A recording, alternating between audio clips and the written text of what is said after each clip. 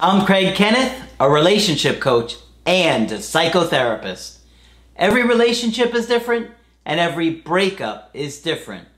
Work with me and you'll get professional help on your situation. And if you're in no contact, focused on personal growth, my creative healing course is filled with hours of exclusive content. Available now at AskCraig.net.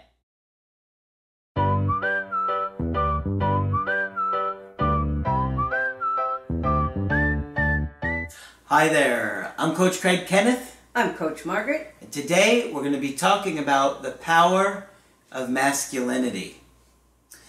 Margaret, we don't often talk about the differences between men and women. No, we don't. And there are some. Yes, there are. And, sometimes it's biological and sometimes it's cultural. A lot of times it's cultural. And so, it's tough to know what's what. In fact, me and the new coach were talking about this just yesterday. Mm-hmm. How it's hard to know what's biologically ingrained in us from evolution or millions of years of being a human being, and what is cultural or societal, and how do you separate? It's not easy to know. No, it isn't. So, but I do think that there are differences between men and women, and that's not a bad thing. I think it's a great thing that we both bring different qualities to the table. And so we're going to talk about this today because you have some research on an article you really liked. I do.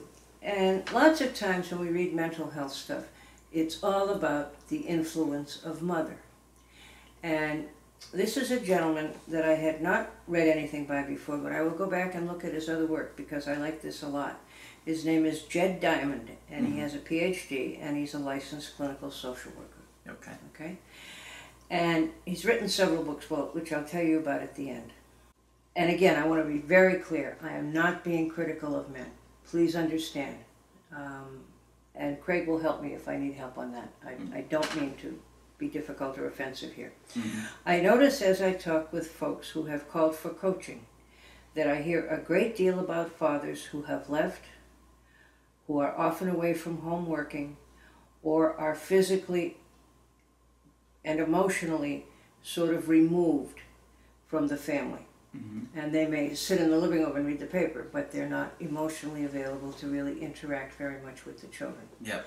And that's not something we talk about a great deal. And I think that happened for my dad. Yes. I think with my dad's dad, who was in, I think, World War II, I think he saw probably a lot of action. Oh, sure, I don't know, and nobody knows because, according to my dad, his dad never talked about it. So he would silently go in the basement and drink. And unfortunately watch the Red Sox games, which may have been the cause of the drinking. No, I think that was a redeeming quality they had, watching the Red Sox. But I remember, because I've been in this field for a very long time, you don't get World War II veterans anymore, but when I was first in the field, you did. When they were discharged from whatever branch of the service they were in, they were told never to talk about their war experiences. Now, that is the most destructive thing on earth, because if you don't talk about your PTSD, it never gets any better. That's how trauma heals. That's how trauma heals. You have to talk about it. So I feel bad for this man and everybody else who was in that situation. Okay? It never should have happened. It had a profound effect on my dad. I'm sure. And I think my dad, on some level, was very angry at his dad. Oh, of course.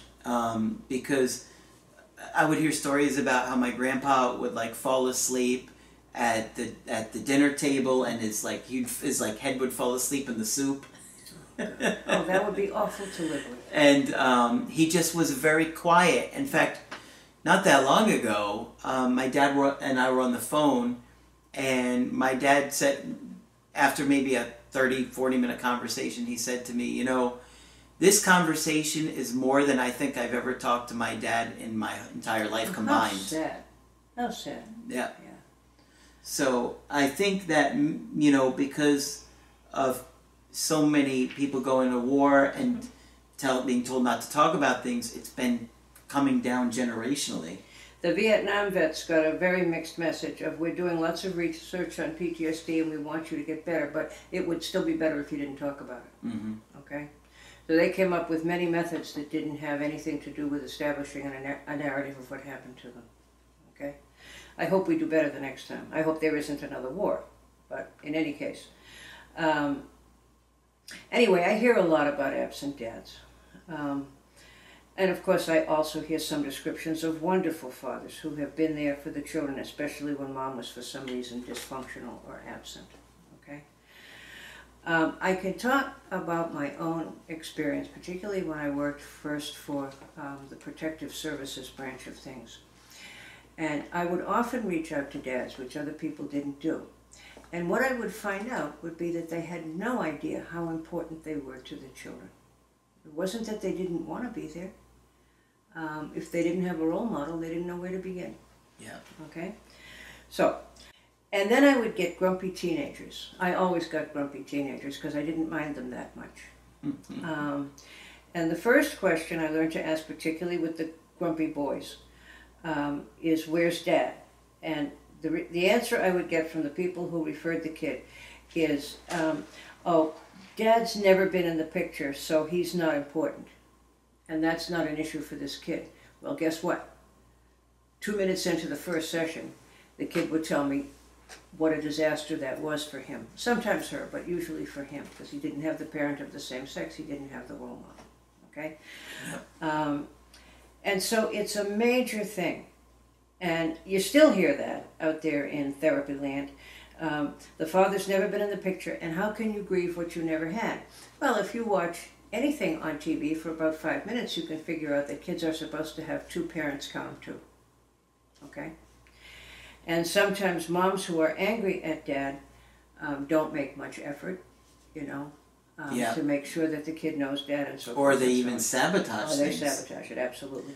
I don't remember, I haven't heard from him in all those years, and Which my mom did to my dad. Yes, she did. She sabotaged it so I would not want to go there. Right. She would badmouth him, and for me that was normal. But looking back at it now, I realize that was not healthy for her to do. And we wonder why you were anxious about going back and forth. Yeah. Good Lord. And when I worked locally with families for many years, most of the kids that I worked with had little interaction with their dad. Right. Many times they didn't see their dad maybe for months or sometimes years at a time. Some of them never even saw a picture of their dad. Right. I remember the kids. Yeah. I could tell you their names. Yep. And sometimes mom would say, well, I only saw him once, and I got pregnant, and then I never had any contact with him after that. Sometimes it's the truth, and sometimes it's not. Okay. Yeah. But that's a powerful thing, to not even know who your dad is. And when you get to adolescence, and your developmental task in adolescence is to begin to figure out who you are. Okay? If you don't know one half of the picture, it's very difficult. There's a whole side of your family you never knew. Yep. Okay? You don't know if you look like your dad. You don't know if you are like your dad. You could walk right by him in a store. Yeah. And in fact, people say that to me. I could walk by my mother or my father on the street and never know. Okay? So it's not simple, and it's not, if he's never in the picture, it's not an issue. It's always an issue. Okay? And I also remember when I worked in the prison, most of the men in the prison had more than one child out there. Okay? And not surprisingly, most of them had never had a dad. All right? No. And of course, because they were incarcerated, many people thought that it was not important or not even advisable for them to be in their children's lives. And I would fight that every time I could. All right? Because it's important for the kid to know that dad cares, even though dad made some mistakes. I mean, there were some abusive people where you wouldn't consider it. But there were many, many instances when there was no real good reason, as far as I could see, that there was no contact. Yeah. Okay? So anyway, according to Dr. Diamond, the father wound is a psychological, relational, and even physical dysfunction that occurs in people who grew up with a father who was emotionally or physically absent. Mm-hmm. picture a hole in our souls in the shape of our Father. I like the image, right? Pretty powerful image. Yes, it is. How does that affect us? How does that affect how we feel about ourselves? How would that affect one's ability to have a good relationship with anybody? How would it affect my self-worth? If my own parent doesn't love me, it's very hard to recover from that. But, you know, I always maintained there were dads out there who were willing to try and weren't given a chance. You know. Generally, women tend to be more in touch with the fear, pain, and depression and loss they feel in their present relationships, which tie into the past. Men tend to be more in touch with their anger. Men don't get a lot of sympathy or empathy when they come across as angry or demanding, but often their anger is a cover-up for the hurt and the fear that they feel, okay, from not having dad. For the women, it's the opposite. Sometimes for the women, the fear and the hurt are a cover-up for the anger they have yet to deal with, okay? And that is absolutely true. If you do therapy for 20 minutes, you figure that out. Anger is more available to the men, and hurt is more available to the women, okay? But when you understand this, instead of just being angry with your spouse and being afraid of losing them, you can say, where was the anger when my dad left? Where was the hurt and the fear because he was no longer there when I needed him? And we have sorely neglected that subject, okay? What happens if you haven't healed the father wound? And how does that correlate with attachment styles? There are two categories of feelings. There are feelings of distance and anger, where we end up pushing away our partner and being basically avoidant. Or we become insecure and clingy, and that would be the anxious style, okay? Mm-hmm. Almost all fights, the not great sex, the misunderstandings come from unhealed issues in our past.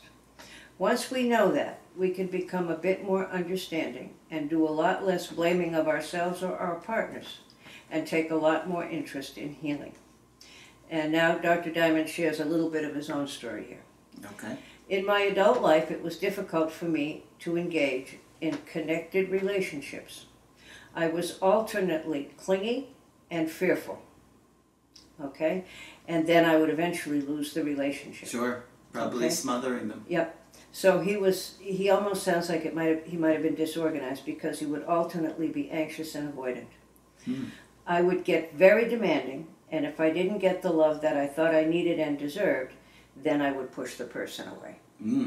That does kind of sound disorganized to me. Yes, it does.